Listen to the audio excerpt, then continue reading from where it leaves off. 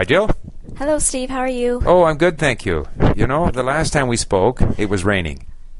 And we thought our summer was over. And we sure were surprised. We have a glorious, glorious day. I heard that it was going to be 27 degrees today. I'm not surprised. I was actually sitting out on the deck eating lunch, and I'm wearing dark clothing, and I came in halfway through because I was too hot. Really? So, yeah, it's beautiful. It's been beautiful for the past 6 days, and it's supposed to continue for the next few days, and it's great. That's excellent.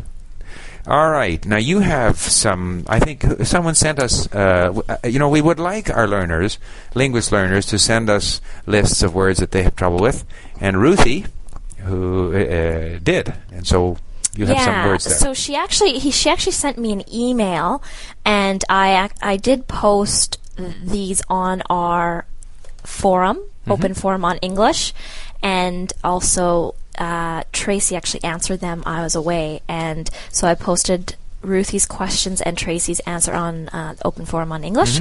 But then I thought we would just talk about them a little bit too, because I think they're very common problems. So the first is the difference between talk and speak. When to use talk, when to use speak. And I think that in most instances, you can use either. You know, for example, I will talk to you later, I will speak with you later, or it was nice talking to you, it was nice speaking to you or speaking with you.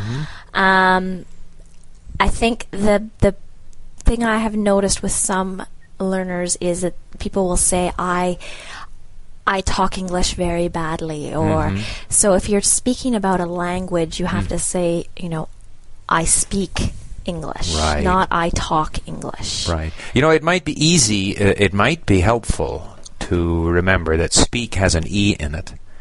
And most of our learners are trying to speak English. So speak English. We don't necessarily talk English. We speak English. And like I was explaining to Ruthie actually on a one-on-one, that you can say I talk quickly or I talk loudly. You have an adverb after it, and that's okay to say. But you can't actually say I talk Spanish, I talk French, I talk English. It must be speak. Right. And in other languages, of course, you know, there may only be one word for both talk and speak. Right. Talk, I guess, just as by way of background, because English has been influenced by so many languages, because I speak both Swedish and German, I can tell you that the talk comes from the Scandinavian origin word to speak, which is tala, det tala svenska, and whereas speak is closer to the German word, which is sprechen. So I think it's very often in English you'll have 2 or 3 words that mean the same thing because they have been imported from different languages.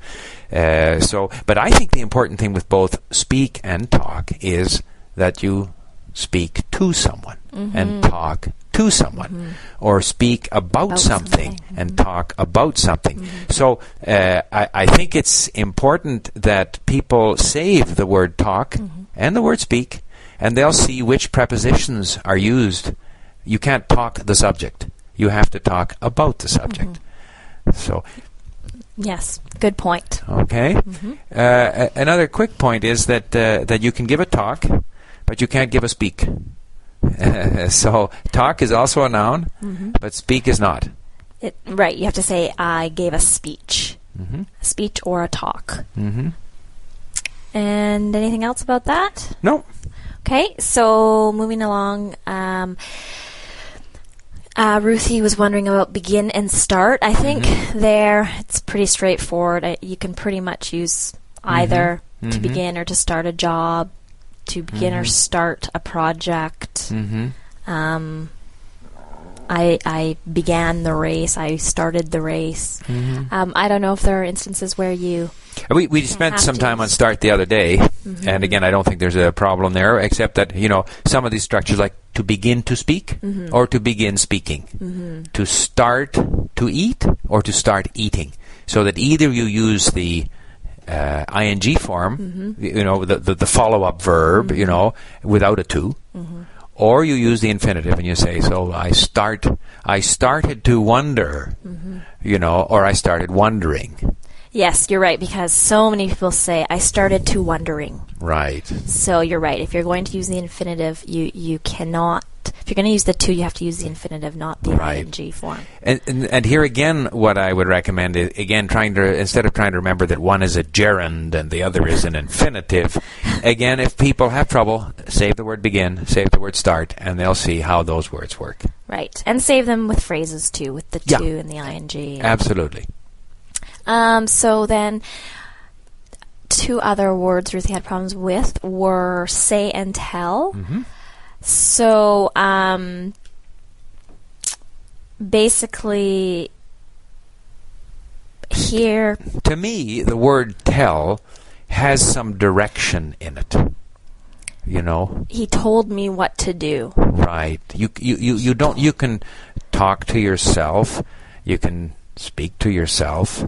I guess you could tell yourself, but tell implies say is just you said something. You know, whereas with tell, the implication is I'm telling you something. So there's meaning, there's direction there. Or there's like Tracy's examples here are he said I'm 30 years old, or he told me that he was 30 years old, or I said that I was very tired. I told you that I was very tired. So right. I think those are just examples. You know, we can provide the sort of explanations, but I really think, you know, in the Linguist, we want our learners to be as independent as possible. So we want them to try to see the examples and see if they can get a feel for how these words are used. So again, to save them is a good idea. But we talk about a saying. You know, we have sayings. We have proverbs. We have sayings. We don't have tellings. Right. But we tell a story. We don't say a story. So if we can get used to, like I told you so, is an expression. I said so is an expression. I can't say I said you so. I told so. I told so. And the other thing you have to watch for is while we speak to him, we tell him. We tell him. We don't say we tell to him. Right. But we say to him. So, and I can provide all kinds of, you know, complicated explanations. But I really think that people can save these, get used to them, and once they're used to them, then they can basically move them to known on their list. But these are tricky little words, very tricky little words, and I think there's no other way than to see them in different situations and notice them when you're reading. It's not, you don't have to save it every time, but be observant when you hear, when you see, and if you're very often some of the best times to focus and to listen and to pay attention is when you're talking to someone. And notice how the native speakers use the word. And if it's a word that you've been trying to learn, and then you hear someone say it in a real, meaningful conversation, that might just be the thing that makes you really understand that word. Yeah, exactly. So reading it and listening over and over is helpful, obviously. Okay, well, I think we've covered a fair amount there, so we will go out and enjoy the sun. Great. See you next time. Okay.